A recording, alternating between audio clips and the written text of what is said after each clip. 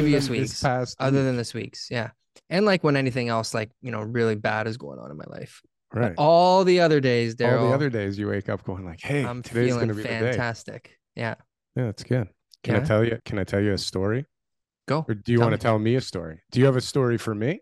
Buddy, I got stories for days. What story do you want? But tell me a story. Come on. My So life is a story. your life is a story. That's why Yeah. I'm intrigued. I'm intrigued. Your story's probably better than mine. Let me hear. So I'm looking at this property, Mm, and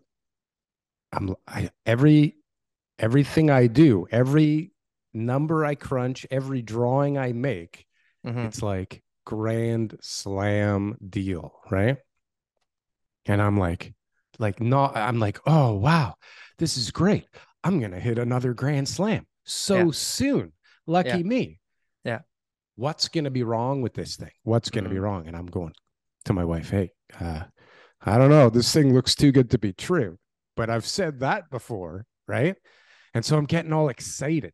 And TK, I'm drawing like 4 high-rise buildings on this property. And I'm getting crazy because it's already starting at like a 6 cap, which I mean, in years gone by would have been in enough this to in just this buy the market, damn thing, in right? this market, that's like bare minimum. But I have a plan and I'm looking at it and I'm like, forget it. Like 6 cap's great to start, but like, wait till you see what I'm gonna do with this thing. And and I'm getting everybody all psyched up and then TK, it's in the middle of a floodplain, bro. Oh, I that just happened to me too. Oh, Yeah. just disgusting. But like, But those floodplain maps though, like we're gonna the site that I told you about, we're fighting it. well, see, this was my thought is like, I Yeah. wonder how long it will take to fight this and to correct it. Hmm. But part of the correction in this case is to like change the culvert under the 401. So I Hmm. mean, it's not happening Expensive. likely in my lifetime, right? Yeah. Well, Yeah. but okay, so first thought is, yeah, expensive and a lot of time and a lot of red tape, right? But then I start to think like, remember when Trump took over like the skating rink in New York, and he like just went in there and like for a fraction of the public budget he like built it, and in a fraction of the time. And I was like how, I could probably organize like changing this culvert pretty quickly and pretty simply without shutting down the 401 for too long, right? If anybody can do it, Daryl, it's you. Anybody. But so anyways, it's like these are the things that I'm looking at these days because I can't find the good deal, TK. And I'm all the I'm I'm I'm halfway on the one that we've been working on, by the way. I'm halfway. halfway. Yeah. Which one? We're working on a few. The corner one that no one else is working on. Oh, good. Yeah, so I'm Oh, halfway. I'm not gonna, halfway. I don't, yeah. So I'm not gonna tell you until I have at least 3/4 of the way or like 2/3. And then I'll be like, all right, Daryl, I'm ready to Yeah, go. well, I'm it's a working good hard, man. thing that you need 100% for the assembly. So You need basically, 100%, anything but under 100%, it's basically not a I know deal. But that's why I'm not calling you about it yet. yeah, don't get me too excited because you know me. Yeah, Yeah, but things are good. Things are good. So I sold that house that had all the stuff in it. you did. Yeah, Oh no. yeah. So it was good. It was a Like land successful. value, or somebody thinks they can actually salvage that No, place. it's fine. In fact, they even brought in a home inspector to look at the structural integrity of the home, and it all confirmed. They had an appraisal. It's good. It just had a lot of stuff in it, really. A lot of stuff in A it. lot of stuff in it. Yeah.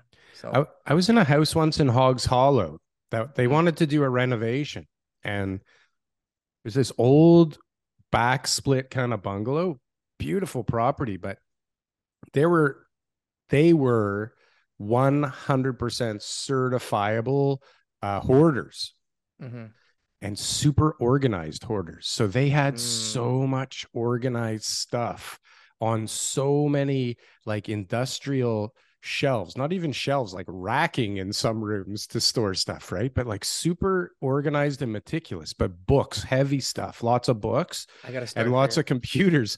But Yeah. the house was caving in on itself. Yeah. That was Yeah. like Yeah. renovation. Like you guys need a wrecking ball. Forget a renovation. So I sold a house to a client, right? And there was a tenant. And she was nutty the whole time during showings and all that kind of stuff. And it was just like, all right, like this is What's a bad nutty mean? situation.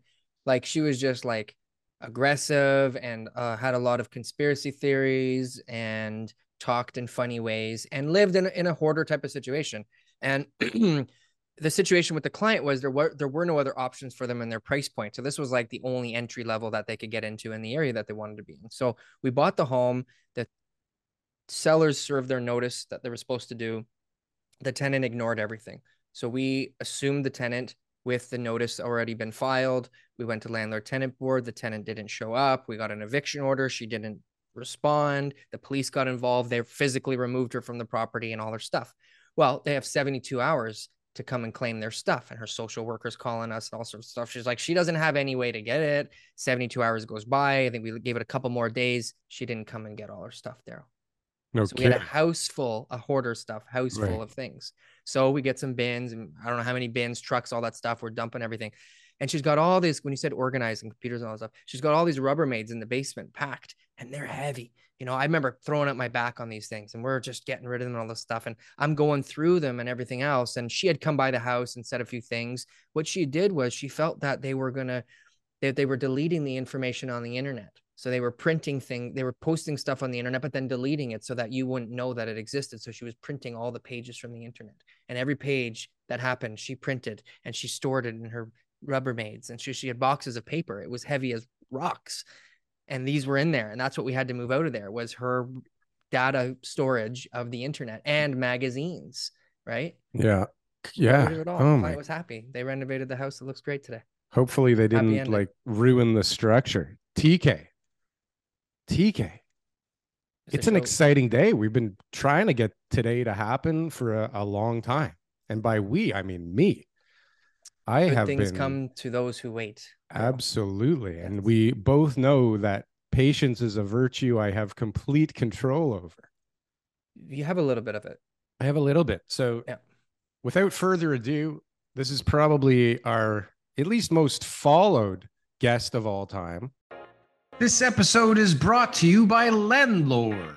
This Landlord software is a game changer. You upload your properties, right? You'll upload all the information, income, expenses, timelines, mortgage details, everything that you need to have so that you keep track of everything in your portfolio. And as you go through real-time adjustments in, rent increases and water bills and tax bills and everything else, they're going to actually give you recommendations on how to make your portfolio more efficient. And it just breaks everything down for me in a way that I've never seen before. Like Excel spreadsheets just don't cut it. I don't think there's a better program or app out there for investors, and it's free. Please click the link below for your free trial offer. I'd like to welcome to the show the one, the only, Mr. Steve Saretsky. What's up, buddy? You got the Vancouver background going too. Look at that. Neither one of us has actually been there, but neither one of us have been there. But I feel like we're missing out. I feel like we're missing out. Meanwhile, you're coming here soon, man. That's fucking wild. I've been to Toronto like a dozen times. I feel like it's not worth taking up a vacation on. No, brutal. In the summer it probably is. Maybe, but like I'd rather go to Mexico. Look at that. It's like we don't have anywhere else like that in Canada, with a big city surrounded by mountains. I feel like I'm there right now. If you're a skier, it might be worth it in the winter. Yeah, I had an interesting skiing. I knew how, but I kept falling. I have a good skiing story, but for another day. Let's give a little introduction. So, Steve, thanks for joining us. Nice to meet you.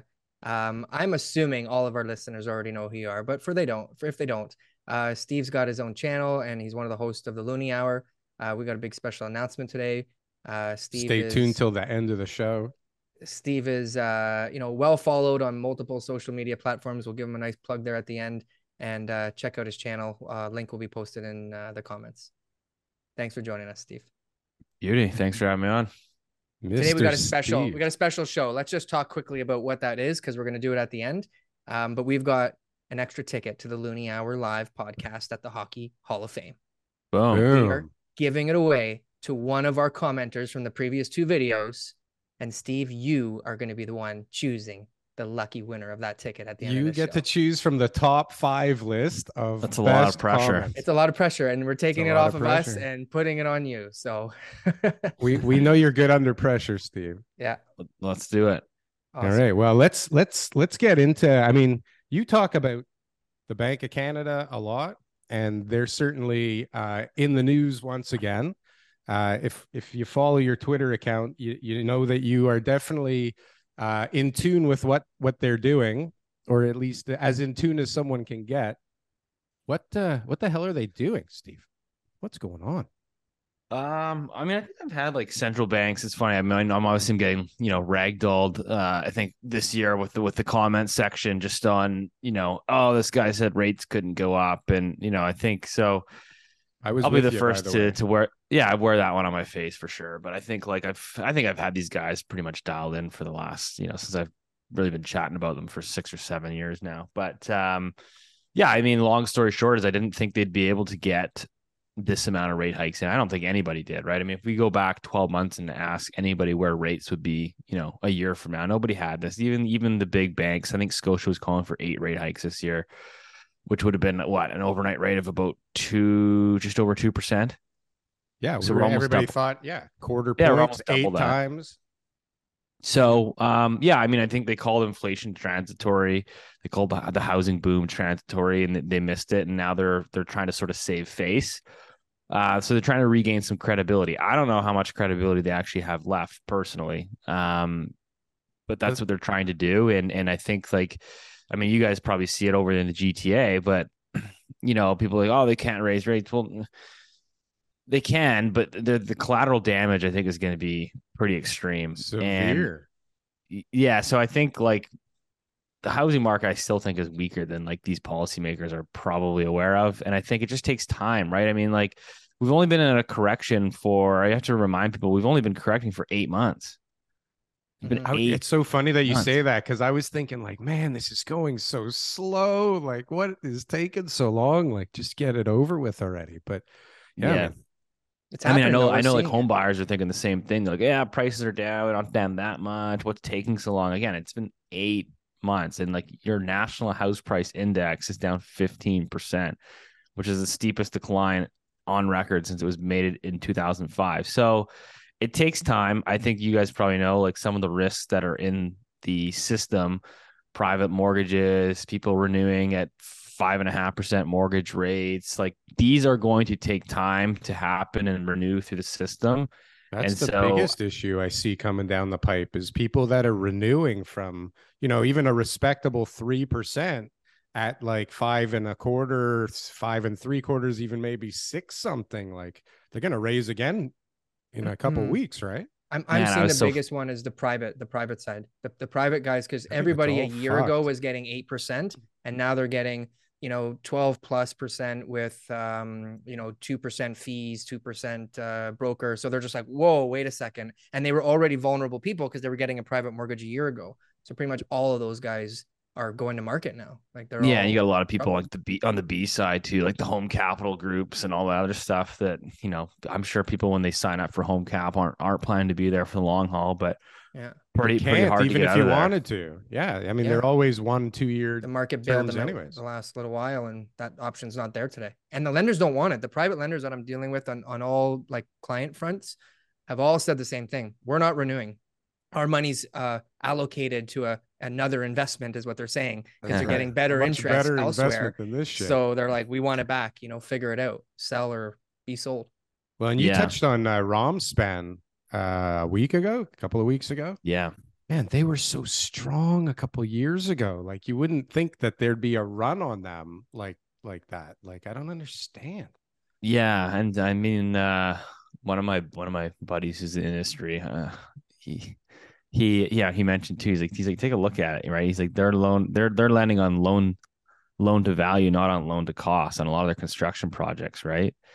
So that's the one sort of caveat is like what is the loan to value in today's market? What's the value? Yeah, exactly. So these guys are obviously, they kind of tell, oh, we know we loan to value when we have low loan to value ratios. I was like, well, do you? Yeah. It's, when was that value? 75% LTV based on like a dream idea. Exactly. So I don't know. I think like there's more dominoes I think to fall in the new year, but like I said, kind of like once it gets going, it's pretty hard. It's harder to stop. So I just think like again, I think for the Bank of Canada, I think they're gonna have an oh shit moment. You know, early parts of next year. But it's funny because everyone's like, oh, this is what the Bank of Canada wants. They want house prices. No, they don't.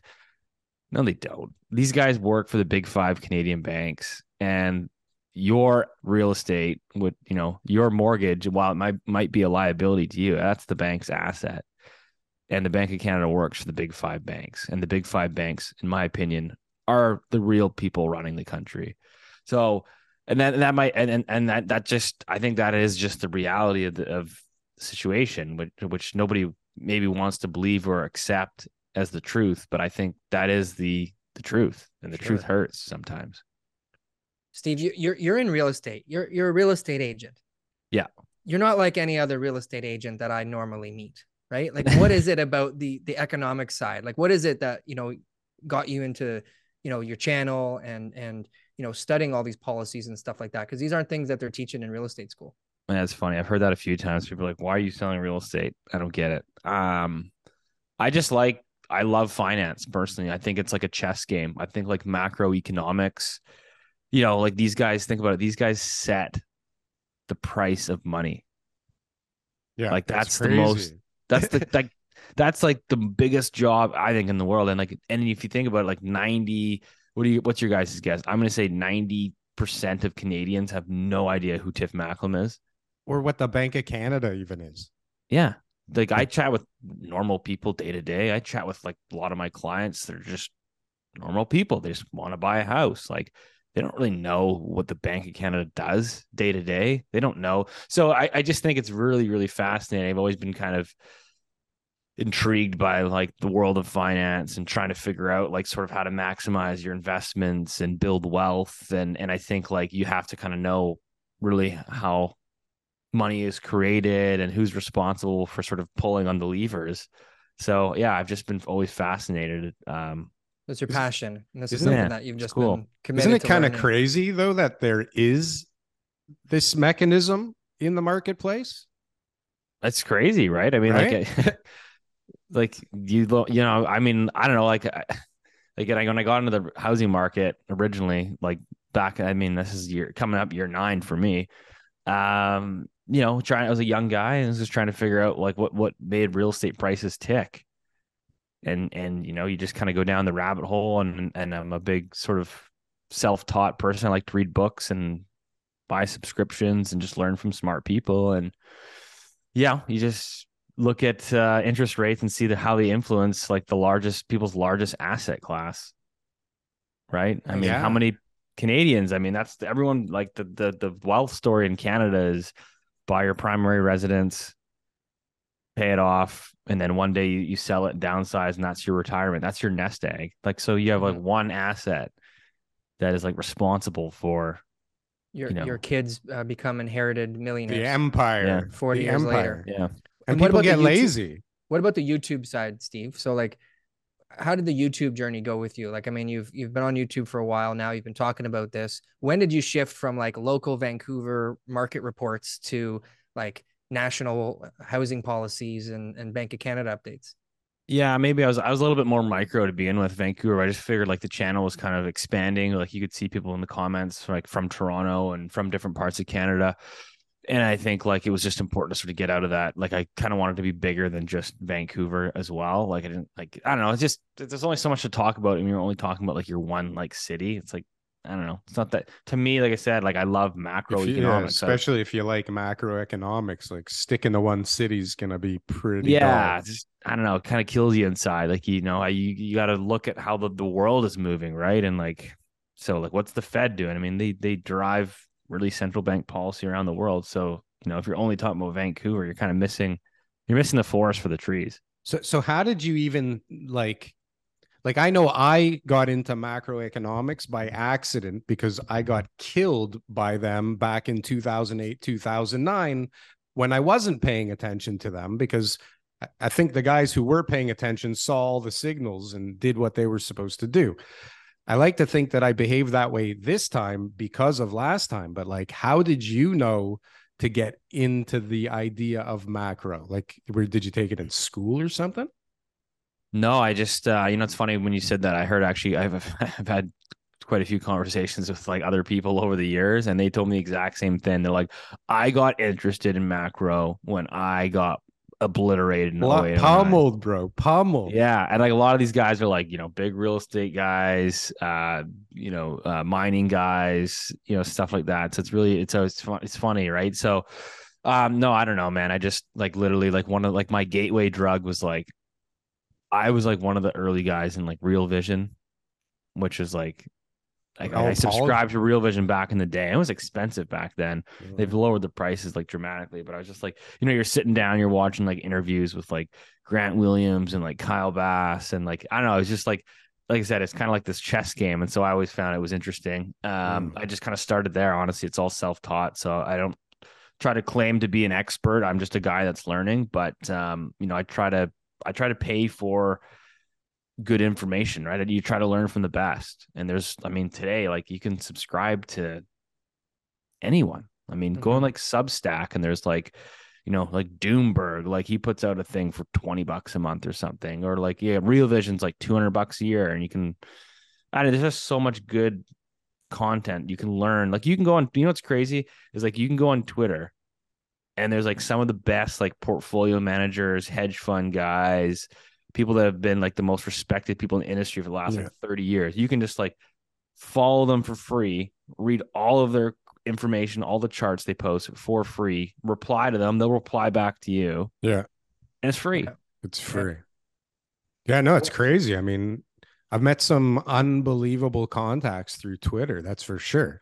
I've also like definitely got more gray hair and lost a few hairs over being on Twitter. Oh yeah, you're telling me. It's a dangerous place. But listen, it seems like you've got the skin that's thick enough because you're obviously continuing to do it, and we know from our little channel the type of comments we get, and you're getting more views, more comments for a longer period of time. So you've been able to deal with that well enough to carry on the message and follow your passion still. Yeah, I think like people just like, you can be like the best person on like social media. You could have like the best well intentions, and people always are going to hate you. So when I don't know, some of the people okay, just give you an example. Pick like Tony Robbins, for example. Okay, so like I think he's set out his life to like help people be better, like that, like helps people their mind. Yeah, like I think he has a genuinely good heart. Does he make a lot of money? Yeah, sure. Like, but he's providing value and he makes a lot of money.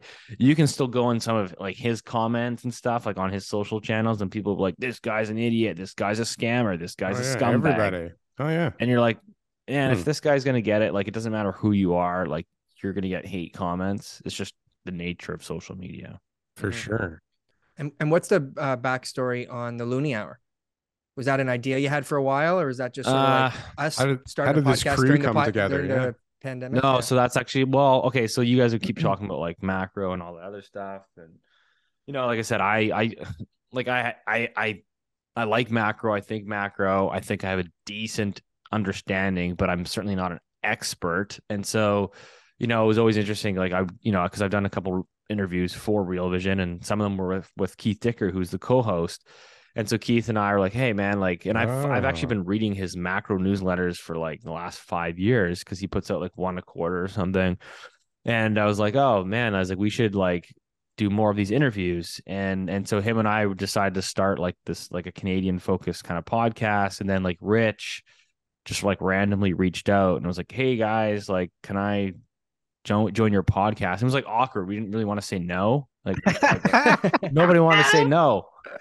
And we're happy that we brought him on, obviously, because he's been like that I think important third piece that really makes like the banter.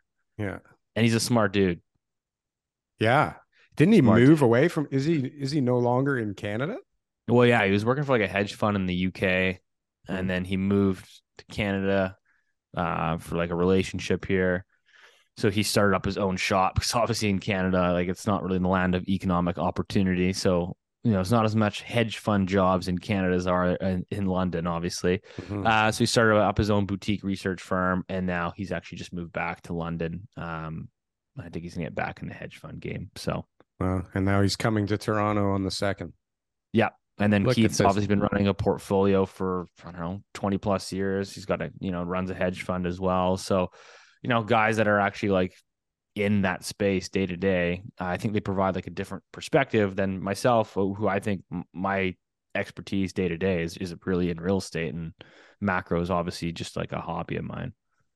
Nice. So what's going on right now? Federal government, we got like an anti-flipping tax. We've got like foreign buyers ban. We've got They just lifted like a strata rental baloney Yeah, out there. What's that all you guys about? want to talk about that? I think there's actually an important piece because the only Sure. reason why I say that is because I know it's like a Toronto show, but you guys, it seems to me like Ontario follows BC. No, we Yes. test things. We were talking about that on the Tom BC Story tests show. it for us, and then we go, you know what? Yeah, that's not Yeah. bad. And We test whether it it out works or there. not, we Yeah. follow suit. Absolutely. Yeah. So yeah. Anyway, so the premier, David Eby, I think I like him personally. I mean, but I mean, I'm not a huge NDP guy, but I think David Eby is a good guy, and he's come out and he's removed all rental restrictions in stratas in BC. So like, doesn't matter what your bylaws said, we are now removing that. We want to free up more rental supply because rents are up double digits this year and we're sub 1% vacancy, whatever.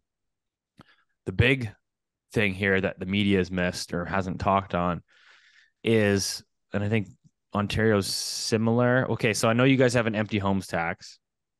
So in the city of Vancouver, we have an empty homes tax. And then in the province of BC, we have a speculation tax. And that speculation tax is basically the same as the empty homes tax. It's just spread out across all of BC. So the empty homes tax in Vancouver is 3% per year if you leave your home vacant. And the BC speculation is 2% if you're a foreigner. So if you're a foreigner that owns real estate here and you don't utilize your property, you're paying 5% a year. Huge. Now, when people go to make their annual declaration to the city of Vancouver and then to the BC government to say, hey guys, I don't have to pay the BC speculation tax. Yeah, I've got a vacation property here, but my strata restricts the rentals. It's, they're maxed out. So, I don't rent it out and I use my condo 1 month of the year. BC government says, okay, no problem. Yeah, we get it. You got a rental restriction. Now that you've removed all of those rental restrictions, it's going to create a scenario where people that normally would have checked the box to say I'm exempt because no longer have that option. So you will see, I think, quite a few people that will be forced to sell because they don't want to pay 5% a year. So there'll be some inventory that comes to market. I think that's the big story because and there's going to be, I think, quite a bit of locals that are going to get caught off guard as they always do because they don't pay attention to these things. When they go next year to pay for their empty homes tax and make a declaration, they're going to get hit with a huge tax. Interesting. I mean, And are these the vacant homes tax on its own? Is that something that's been effective? Like, is there any data on that, on how much revenue's been collected? I mean, I don't have the data on the top of my head. I remember writing about it, but the long story, like the short answer is it's freed up some rental housing for sure. I was going to say, aren't people going to rent their houses more now? Yeah, like you'd see like, okay, so like, $4 million house on the west side, maybe, more of a foreign owner that doesn't really live here. Parkinson like dough, maybe. Yeah. What they would do is they would like the big part of the house would be empty, but they would rent out like a 1-bedroom basement suite to like some like student and the student would basically pay like low rent and they basically would just watch the house for free. Cut the grass. Grass. Maybe. Pays the Wi-Fi bill. Yeah. That's so for sure. So like, yeah, I mean, so in that essence, like, I mean, they did free up a basement suite. So I guess that helped the rental stock a bit, but in reality, it's like, they're making all these like tweaks kind of around the fringes, but in reality, like nothing has changed. Like rents still went up, there's still sub 1% vacancy rate. Like it's still, if you're a prospective tenant, it's still really hard to find a place. So, but if you own a place that you leave empty for 11 months out of the year, is this 5% really changing things? I think on $1 million, it's $50,000 a year. Yeah, I I mean, think it's a factor. I mean, whether it's a big factor or not, I know that argument that Daryl made is like if they're already negative cash flowing or they're already having this much expense or So whatever. What's 1% more? But 5% significant. 5% is significant. Sure. And I know I can tell you, like, I don't really work with like many foreign investors. It's not really, I mean, I speak English, so I don't have that ability. I know for sure it's deterred people. They're like, I want to put money in Vancouver. I like it. I want to park it here. It seems like a great store of value. But then you're like, okay, well, you don't want to be a landlord. You just want to utilize this property like every so often. Like it definitely has deterred some people. So go to Ontario again. Is that the answer? Like, wasn't that the answer in 2000? What was it? 17? Yeah. Go to Toronto.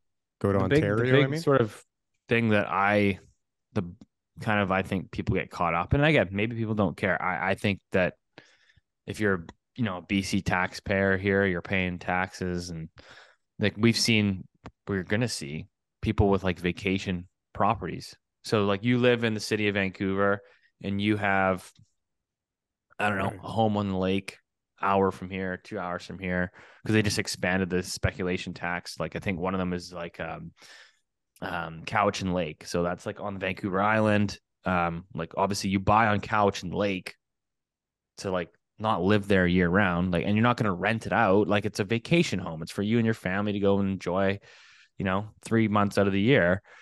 And so like that would now be subject to like that speculation tax. So I think the government says, well, even if you're a BC taxpayer, and you're kind of doing everything above board legally, well, you own property in Lake Cowichan that's only being used 3 months out of the year, not 6 months like we want it to be.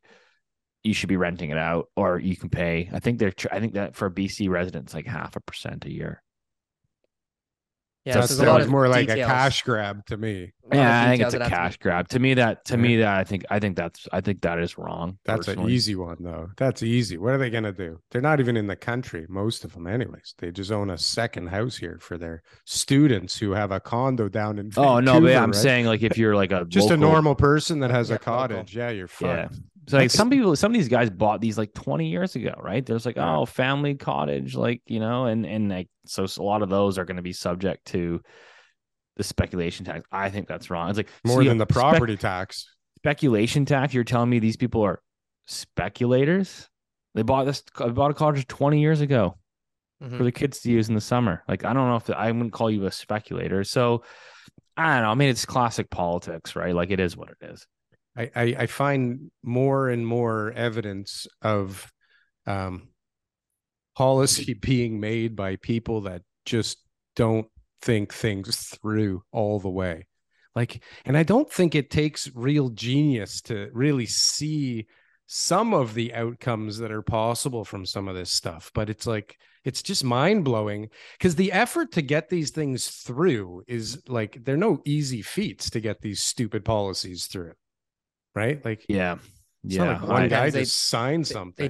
They change the rules. Like in the 70s, they had a speculation tax, right? Where you actually had to pay a tax based on your use of the property. Now the anti-flipping is like, okay, when you sell the property, you're going to be taxed as business income on all your gains and stuff like that. I think the only taxes that stay, from my experience, are ones that target foreigners.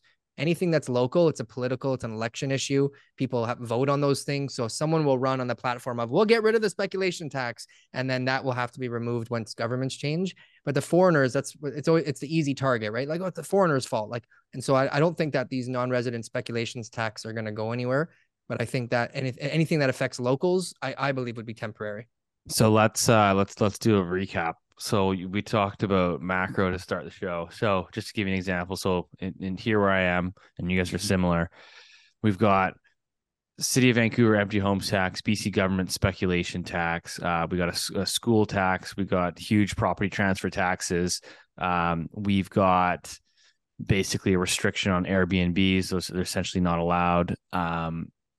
There's so much government policy red tape, and yet house prices continue. Basically, over the last 3 years, 4 years, you got a foreign buyers tax. They basically can't buy real estate here. And then in 2023, you're going to have a foreign buyer ban. We brought in so many policies, and yet house prices have still ripped, and rents are still ripping. So it's like, again, and then you look at the macro, it's like, well, we lowered rates to 1.5%. Mortgage rates got down to 1.5%. The banks created a whole bunch of credit and flooded the system with a whole bunch of money, and house prices, in parts of Vancouver, parts of BC, Toronto, they've doubled in 4 years in some of these markets. Mm-hmm. Well, so it's like, I don't know, are these policies working? Like I said, I think you're working around the fringes, but at the end of the day, it's like macro trumps all. And the macro is people want to park capital here. Capital flows where it wants to flow. And if you drop rates to zero, money's going to go where it seeks a return. And it was into housing. Well, and prices are dependent on the supply of money. However much money's out there, prices will continue to go up. We restrict that, prices will come down. And it's like, we got 8 months of evidence now to show that. Right. And so now, okay, so you tweeted the other day that the Bank of Canada says 50% of all variable rate mortgages with fixed payments have reached their trigger rate. This represents 30% of all mortgages outstanding. So let's talk about that for a bit, because I think 13%. Yeah, 13%. What did I say? Yeah, 13%. So is this a factor? Is this a big thing that's coming? Is this going to be a problem? Or is this I think Desjardins put out a report that said anyone that basically took out a variable fixed payment mortgage during the pandemic, is all of them have hit their trigger rates. So, however you want to slice it, yeah, there's like a huge cohort of people. I think like this is more just like when we talk about it takes time. I mean, some people have only just hit their trigger rate in the last like month or two. And that trigger might only be, okay, let's just increase your payment by, $150 a month, probably manageable. It's more like, okay, what happens in renewal in 3 years? And they've got this like large balance because nothing's been paid down. It's an interest only loan. So I just think, and there's, I know there's been people that have been triggered. Now it's like an extra $500 a month, depending on your bank. Right. So you can pay $500 a month, but you're probably going to start cutting somewhere else. You might not go to the sports game. You might not go out for dinner at the restaurant. So I just think like all these things, when you have more and more of your money being serviced, you being used to service debt payments, I mean, it takes away from additional consumer spending elsewhere in the economy. So that's going to take time, right? I guess it's been 8 months. But I think people are cutting. I definitely feel like things are getting tighter everywhere. I found that movie. Remember there was that Jennifer Lopez movie where they were talking about the strip club and the girls knew the recession was coming? Daryl, you should go and do some investigative journalism and find out if people are still spending money. Would be the place to find out. That would, I mean, that could be a leading indicator, I suppose. Yeah. Is that something that people still find the money for, regardless? I think like there's things that people still seem to find money for. Full. I'm seeing restaurants full. I'm seeing movie theaters full. I'm seeing people are still smoking cigarettes full, drinking beers. Like people find money for certain things. It's funny, right? The Looney Hours sold out. Sold out in a week. Yeah, people. Yeah, like, something doesn't add up here. People are going, right? People are going. But there's still money out there. There's no doubt, and there's still a lot of people that are waiting to jump into this thing for the right time, which I don't know how the hell anybody could figure out. So, okay, sorry. Let me dial back for 1 sec, because you said you could pay for all these things, and I'm a guy too. I pay for all these opinions, and I pay for all these reports, and I pay for all this stuff. Is it more confusing? Is it less confusing? Like what? Like there's so many factors right now. Like you have trigger rates and you have wars and you have governments like spending money while we're trying to rein in inflation, and you have unemployment like not even really moving, even though they're really trying hard to crush it. Like all this info that we have out here from all these great people giving it away for free. Do you feel like you have like any like idea of what's going on right now? Or I mean, I think the short answer is not really. I mean, not really. I don't think anybody. Yeah. I hate when like, you go on Twitter and like, YouTube or whatever, and everyone's like, everybody knows they know the answer. It's inflation. Certainty, yeah. It's the certainty around like house prices will drop 41.5% and inflation's going to 10%. Mortgage rates are going to 9%. I know, like, and they know with certainty. It's like you said about all these reports. the smartest people in the room in the finance world are some of them. They're arguing back and forth about what inflation is going to be next month. Are we going into a deflationary period? Right. Like there's brilliant arguments to be made from both sides, and I think the answer is nobody really knows. Only in hindsight do we know what the answer is. I think personally there's a very compelling argument to be made that we're still in, elements of a deflationary environment, which is like you still have a lot of debt, you still got really shitty demographics. Those are all your deflationary arguments pre-pandemic. And yeah, we're, changing supply chains and governments printing money, and yeah, technology is deflationary. So like, I don't know. I look at like all these crushing, debt payments around the world, not just in Canada. Like to me, that seems like if we're talking about a recession, that seems deflationary to me. So I like the reports, Daryl. I think just hearing I like them too. I'm not I listen, I spend a lot of money on that shit, and just getting the info and hearing these opinions, and like I want to hear the biggest bears and I want to hear the biggest bulls. I just want to hear what everyone has to say, because I think it gives me more information, right? But yeah, it's pretty obvious that when all the smartest people that you trust are saying different things. Yeah, nobody has a fucking clue knows right what's going now. on. Well, look at I always look at like a guy, like I like him personally. I think he's been wrong a lot. Does it mean he's a stupid person? No, but like, David Rosenberg. Sure. He's been wrong a lot. He's been wrong throughout most of the pandemic, but like, I think he still makes some very, very valid arguments that like, I mean, he's a big debt deflationary guy, which is like, but this is the thing, is things don't react the way they're supposed to right now. Like nothing works the way it's supposed to. And then when things kind of look like maybe you have an idea of where things might go, boom, war, big war, like crazy war, and pipelines exploding. NATO's involved. NATO's not involved. NATO's involved. NATO's not involved. Who can factor these kind of things in? And then what's next? Like Taiwan is at war. And then it's like, oh, no microchips for 10 years. Like figure that one out now. Try watching your YouTube videos about all this shit when no one can get a computer or a phone or a confirmation biased ones. Right? That's the thing, right? So I think, it's crazy. So I laugh. I like the haters. I mean, it tells you you're probably on the right track, but it's like, I think, the beginning of the year, it was like at the end of, maybe it was like, I think it was at the end of last year, and it was like Scotia came out with like the rate call, like 8 hikes. And I was like, that's a joke. That's never going to happen.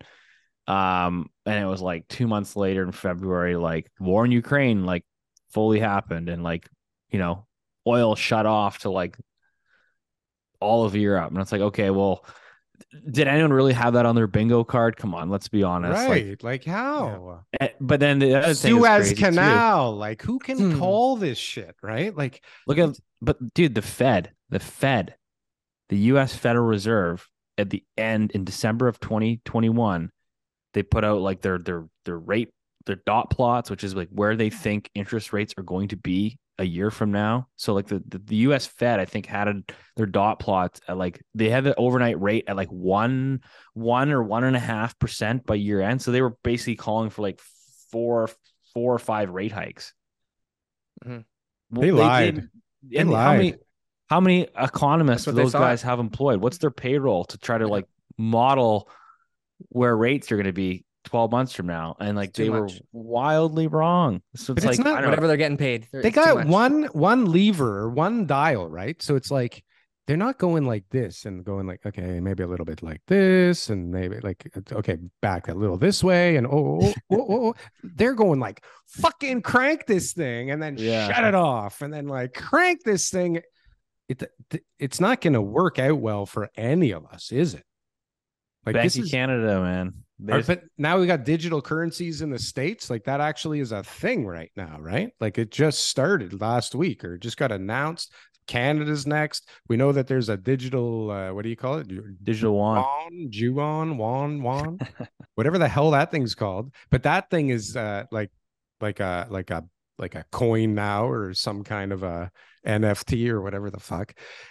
Like what the hell, man? Like I just can't figure out anything right now. I feel like just so confused about what to do next. It's like, what kind of asset class do you invest in right now? Well, everyone's like, all these geniuses that have it like completely figured out. They know exactly what's going to happen. Like, Look at Tesla and Bitcoin, for God's sake. there's nowhere to hide, right? Like crypto's been decimated. Your 60/40 portfolio is having the worst performance in like 100 years, which is like what everybody's basically in. What else? Real estate's down. Everything's down. Pension funds are in like Is there ever a time triple just not C. to buy anything? Like, is that ever like, No. but everyone always has to have a reason or something to buy, It's always like, no, now you got to get in here. And in hindsight, there always is something to buy. But look at our original. You should have bought US dollars. It's like, okay, sure. Like in hindsight, great. But like nobody 12 months ago was like liquidating everything they had and putting it all into US dollars. Like nobody was doing that. Okay, maybe one guy in like, maybe Tiff. Come on, like, wait, hold on. It's been a tough year, I think, for anyone that's been trying to sort of grow and protect their wealth. Well, it's been tough if you worked at the BOC. Like, didn't they just get bonuses of $18 million or something while they also announced that they've lost money for the first time ever? Yeah, and they're telling all the unions to not give people raises. But who pays for that 18 million? Like, doesn't Because it that causes somehow, inflation. but doesn't it somehow come from us? It's basically like an accounting trick, though, right? So it's like they're owned basically by the taxpayer. So like they go into like a net loss, and then so do you know, for example, like every year, like if they're making revenues, those revenues actually get paid back to the federal government. So it's kind of just like this accounting trick where like the money just kind of like goes around. How do they make up for those losses then? Like I remember I read about it one time. So if they honestly, lose, because they're supposed to have a zero balance sheet, right? So where does that money come from? Yeah, so I think I was watching an interview with Tiff, and he's like, "Well, you can basically like do an accounting trick to like defer it down the road until you get like revenue." But they buy them up for cheap, and then they wait to sell them off until when they're worth a little more, no? And then but then obviously because like rates have been going up, right? Which the value of the bonds are obviously falling in unison. So, hence the loss in their balance sheet. But I don't know. It's like, who's checking their books? You know what I mean? Like look at like the Bank of Japan, man. They own like half the government bond market, and like I don't know. It's just still kind of trucking along, and nobody's saying a word, right? So what's to prevent them from one day owning like the entire government bond market and then just saying, okay, you guys don't owe us, don't worry about it. Yeah, it's just an accounting trick. It's a central so, but bank. At some point, like there has to be a day where things come to roost, doesn't there? Like, can we continue? Like just continue this shell game for, I mean, I kind of see, they've been doing it for a while, but now it's getting like really big. Like it was like, it's more of a confidence thing, right? That's all central banks are. It's just like people, what's the currency isn't really backed by anything. Right. So, but how do you have confidence when they're fucking trying to kill everybody? Right. But it's easy to keep the confidence. I mean, just, God, if they only raised it like the way we all thought that they should have, like a 1/4 point 8 times over 12 months, like it'd be not so bad or crazy. So there are people out there, and I'm not in this camp, but there are people out there who are saying like this is the end of the empires that like we know it, right? Like this is like the Roman civilization falling apart. This is like the US dollar is no longer going to be the superpower. This is like governments are all going to be collapsing, because of what we've built up here. Right. But I feel like they have all the rules. They have all the tools to be able to just buy themselves out of whatever situation they get into. And there's really no repercussions. Right. You just change the rules. I think like, I know where people are coming from. Right. But it's such a shitty way to live when you're just like to be thinking about that all day. Yeah. You're just like stockpiling like gold bars in like your basement and like, it's all coming to an end. It's like, man, like how do you like go out and like make money and like run a business and like with that like mindset? Like, it just seems so depressing. Like, I don't know, like what do you do? Go like barter at the grocery store with your gold bars for a loaf of teach their own, man. I think, yeah, okay, if you want to have some gold, great, go for it. I've got a little bit, but like people that are like actively waiting for like thinking it's imminent, tough way to live. Kiyosaki. Well, but listen, let's say for argument's sake, okay, we're down 15% and there's people that think we might go down another 15% in the next, I don't know, 6 to 12 months. If we go down another 15%, like there's a lot of people, you have to go.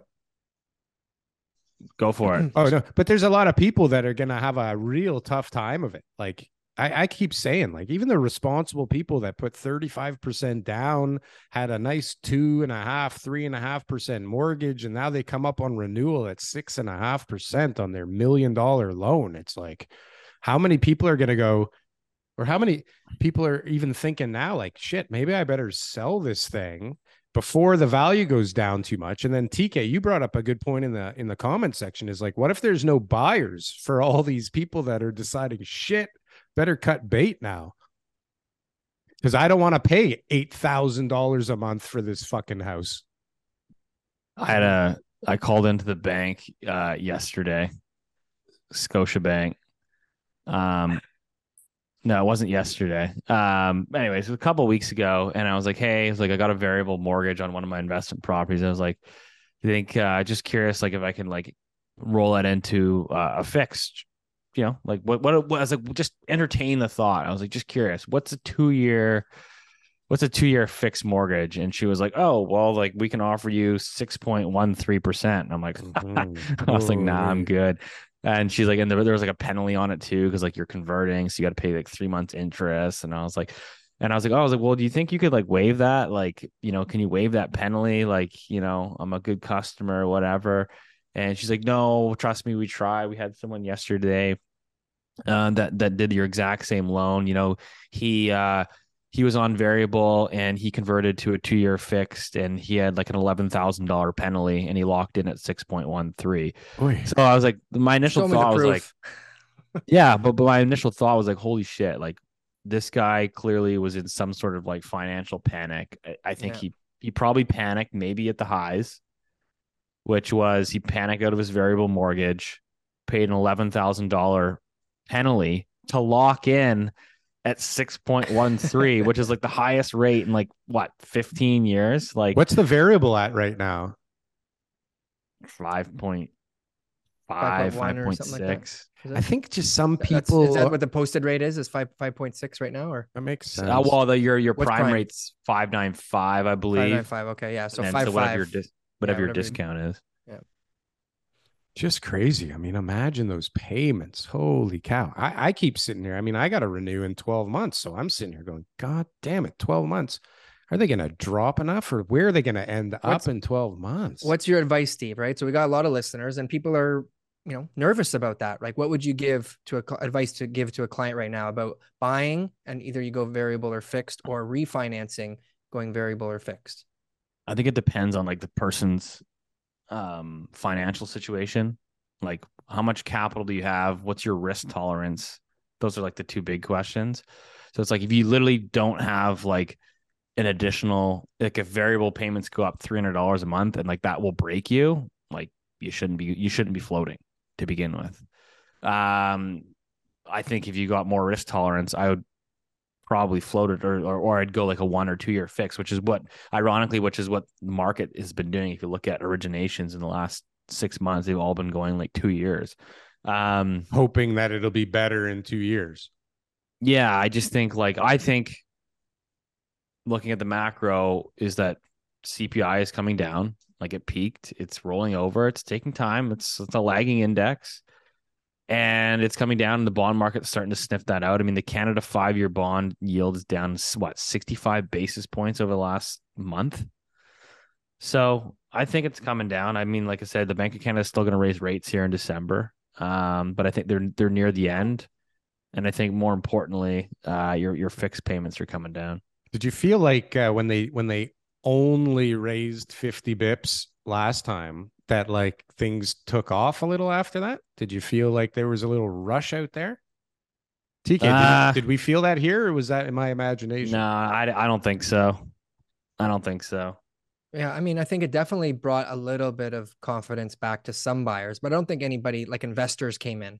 Huh. Like the property I was telling you about that I sold, I had 4 showings on it. Like No no one way. wants to buy like investor type of, flips or anything like that. It's just end users out there right now who Huh. absolutely need to move because they have sold already or they're, coming into the market for the first time. Like, so I don't think it really sparked anybody who was not going to be in the market, but maybe pushed people a little bit faster, um, helped them with their decisions, took some fear out of the market for them, right? Yeah. Question now is where rates will be next year, and that's probably going to dictate where the market pricing will be. So what is this next year gonna look like? Just everybody kind of waiting around still? I think the spring market is definitely like a cohort of people that need to transact. I've got a lot of like clients that are in that situation, like they need to transact.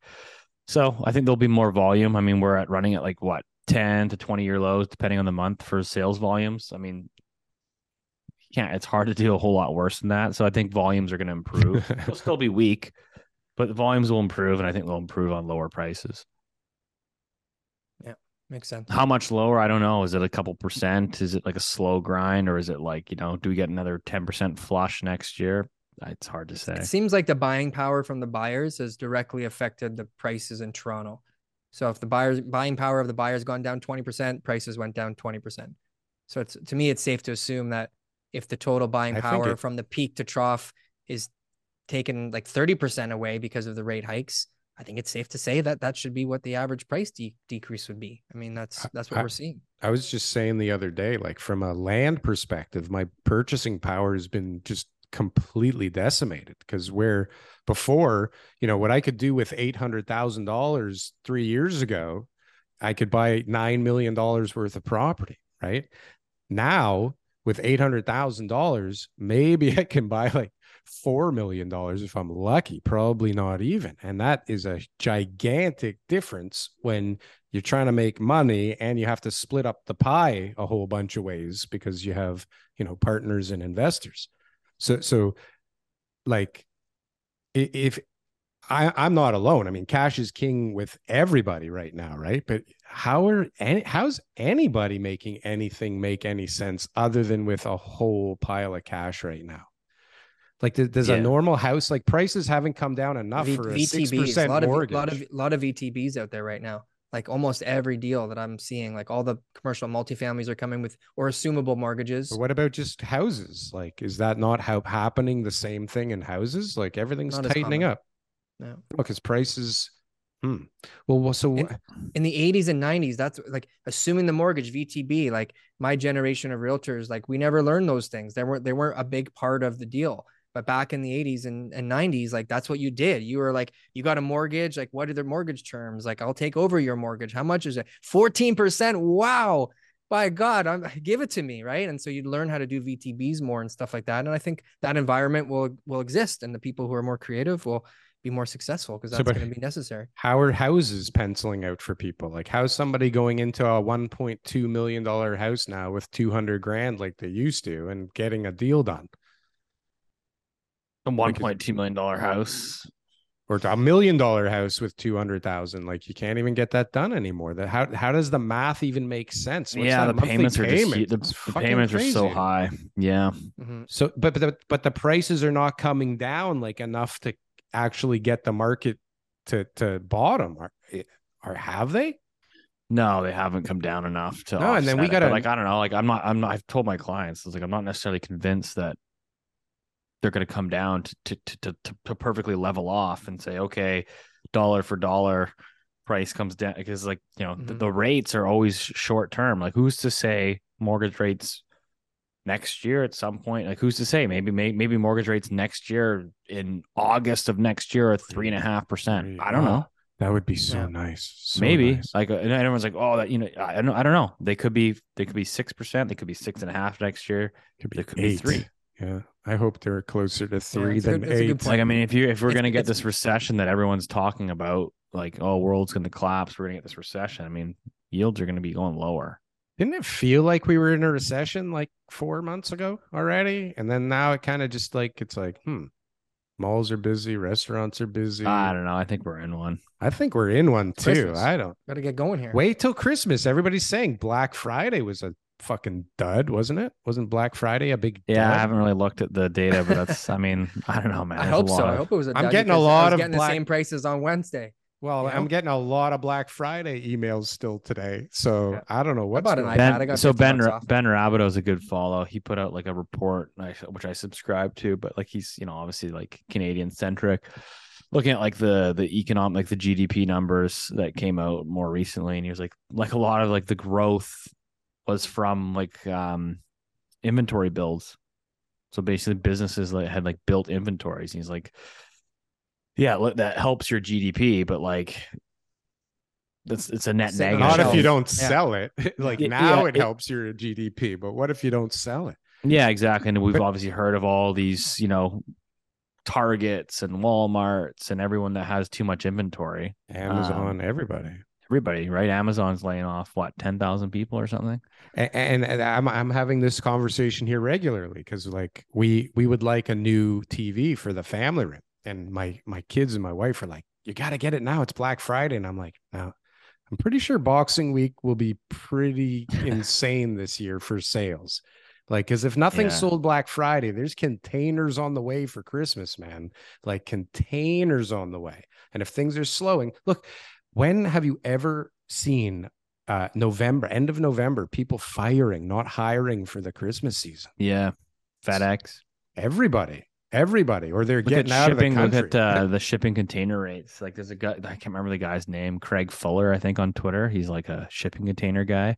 That's all he does. He's like an analyst or whatever, but he keeps posting like, so shipping rates basically are essentially back to Back to pre-pandemic. normal. Yeah. They're back pre-pandemic levels. So they Yeah. went like, they just exploded higher. And now they're like full round trip. Yeah. Get ready for a Good. Well, bunch that's of good. That's a good container homes. Inflationary, piece of data. I mean, that's what we want to hear, right? So We don't want to stop hearing about supply chain issues and stuff like that or causing inflation. We want them to know exactly what it is that's putting the CPI up. So We haven't Yeah. even seen supply chain issues because at some point something with Taiwan is going to happen. That's going to no, but there's with something. certainty, No, but come on. There's too much at stake in this one little China island. doesn't go Like, to war like that though. Like it's kind of like they just do Everybody- things. They just do whatever everybody they wants- want in their own way. Everybody wants the microchips, man. Everybody wants control of those microchips. They're like 95% come from that one little island. Like our entire Western civilization is based off of that island. Mhm. Like that will have ramifications in the next 5 to 10 I think the years. state said that they're going to start doing chips. Yeah, but you know how long it takes and how much money it takes to start one of those factories up? Yeah, Good happen. luck. Gonna happen. Where So are we've got to get to our contest giveaway. Yes. How do Oh, we want to do this? Do you want to like share a screen? I Do you want me to kinda read do. them? What do I'm you want get- me to do? Yeah, why don't you read them? Steve, you're going to have to listen intently here. Oh no. Okay. Me gonna and, be as me and TK dramatic will as go possible. back and forth with these. Okay. So you can do the first one, Mm-hmm. TK, from Alessandro C. Do you have it there? Yeah, just it's on my phone. So If you're still watching, all three of you like Alessandro right C. now. Come on, you sent right. this to me, TK. So Alessandro C. His comment, and we asked them, Steve. I said, whoever can make the funniest comment would win. But your criteria on who you choose, it's up to you. But that's just why Oh, some no. of these came through. Okay. And he said affordable housing. And I got his joke first. I got his joke too. He kind of Right? I was- ruined it with ruining was the punchline. I was born on a Friday, but I wasn't born yesterday. So then he said in his reply, "That's my funny comment." All right. So there's Alessandro. He's I would been take around for away a while. if I was the judge, I would take away points for ruining the punchline. Well, he's in there. He made top 5. Yeah. All right. And then We have Munkazir Rab, who says, Mankasur Rab. yeah, Ryerson economics student interested in grabbing a drink with you smart gentlemen. He got points for compliments and locational I think- strategy. That Ryerson's right by Hockey Hall of Fame. And so most likely he'll show up. I So think he was he's- trying to be funny though, maybe. No, he's going to I thought we Ryerson. were supposed to be funny here. I don't Okay, know. it's up to you. I'm just saying. He made the list. Okay, he made the list. Now, Darnell Beezer, he had 2 comments. So I'm going to read the one first. Did you hear about the last remaining unit in the apartment building? it was last but not least. Boom. And then how does a dual agent sleep? Well, first he lies on the one side and then he lies on the other side. I thought that was good. All right, Donnell. Not feeling it. My weekend highlights consist of this podcast and Looney Hour. Would love a ticket to the live show. Been watching your pod and commenting since the beginning. So he got some loyalty points. That's Andrew G. That's all you got, TK. There was nothing funny in there. Well, these were the best ones. This is what I got to go with. Steve gets to choose. Rocco Opadesano. We have another one? Long-time listener. First time commenting. Let's go Looney Hour at the Hockey Hall of Fame! ! I'm from the T-Dot. Pick me, please. P.S. Great content as always, gents. These don't sound funny at all, TK. This is what they are. There's four entries and two comments from one guy. Yeah. Is anybody, hold on, all of them were humans though? We don't have to worry about who's going to. Oh, this is what we're going to do. We're going to do a list. You're going to give us number 1, number 2, number 3, because we'll give number 1 a certain time to claim his prize. And if he doesn't comment, then we'll go to number 2. We'll just scalp it out front. Let's see. Let's go with the affordable housing guy. Yeah. I mean, Alessandro is our winner. That was the best by a mile. He's the only one that's had a joke in there. So we got to stick with the rules are rules, man. If you look at it, like they were actually trying to be funny. Some of them were funny. Like he's a frequent commenter, so he's been around. Number 4. I think with the last guy, number 4 would be my number 2. How does the dual my weekend highlights consist of the podcast and Looney Hour. Would love a ticket to the show. That's Andrew G. So Andrew G, you're number 2. If Alessandro doesn't confirm, you will be the next one to get the call. And then our third place winner, Steve. Third place is Daryl. Daryl gets another ticket. I get the extra ticket. Daryl. Okay. Daryl, you get the extra ticket. I have lots of good comments, and some of them are funny, TK. I think that's a deserved. So we got two. I'm on the podium. I'm on the podium. Yeah, you can use that. You can use that second ticket to get a second free drink. That's right. Oh, see, intrinsic value in having the extra ticket. Congratulations, Alessandro C. Steve, we really appreciate you joining us. We're happy for you, all your success, and the Looney Hour live show, amazing. And if anybody, I don't know if it's on StubHub or you just want to wait outside and catch a glimpse of it, check it out, or at least tune in, subscribe to Steve's channel, and try to get tickets for the next show. Maybe it'll be at the Rogers Center or the Scotiabank Arena the next time. Oh God, I don't know about that. It's fun, man. We're having a good time, and like I said, we're learning as much as anyone. We're always, I think you should always be learning, and yeah, we don't have all the answers, but we're just trying to, be a spot to have that dialogue and hopefully have some thoughtful and entertaining conversations. But yeah, no, so this has been fun too, man. I'm always learning from both of you guys. So thanks, Steve. TK, hey, I thought we finally got Steve Saretsky on the show. We're going to get some answers. This is what I thought coming into today, but as usual, another brilliant mind stumped by the Canadian Real Estate Show. We do not know what to expect next, but we did have a good time, as usual. And we know where to find him on December 1st to ask him more questions. Did I say 2nd before? Is it the 1st? I think it's December 1st. Yeah, December 1st. I'm looking forward to it. I can't wait to see some fans that think I'm a complete idiot there. Yeah, and I'm sure they'll tell me. Yeah, they'll tell me. There'll be a lot of them. I can't wait. I'm going to wear a shirt. Says, kick me, I'm an idiot. I'll kick you either way. Don't worry about it. Thank you, Mr. Saretsky. A pleasure. Thanks for having me on, guys. It's been fun. Looking forward to seeing you next week, pal. Likewise.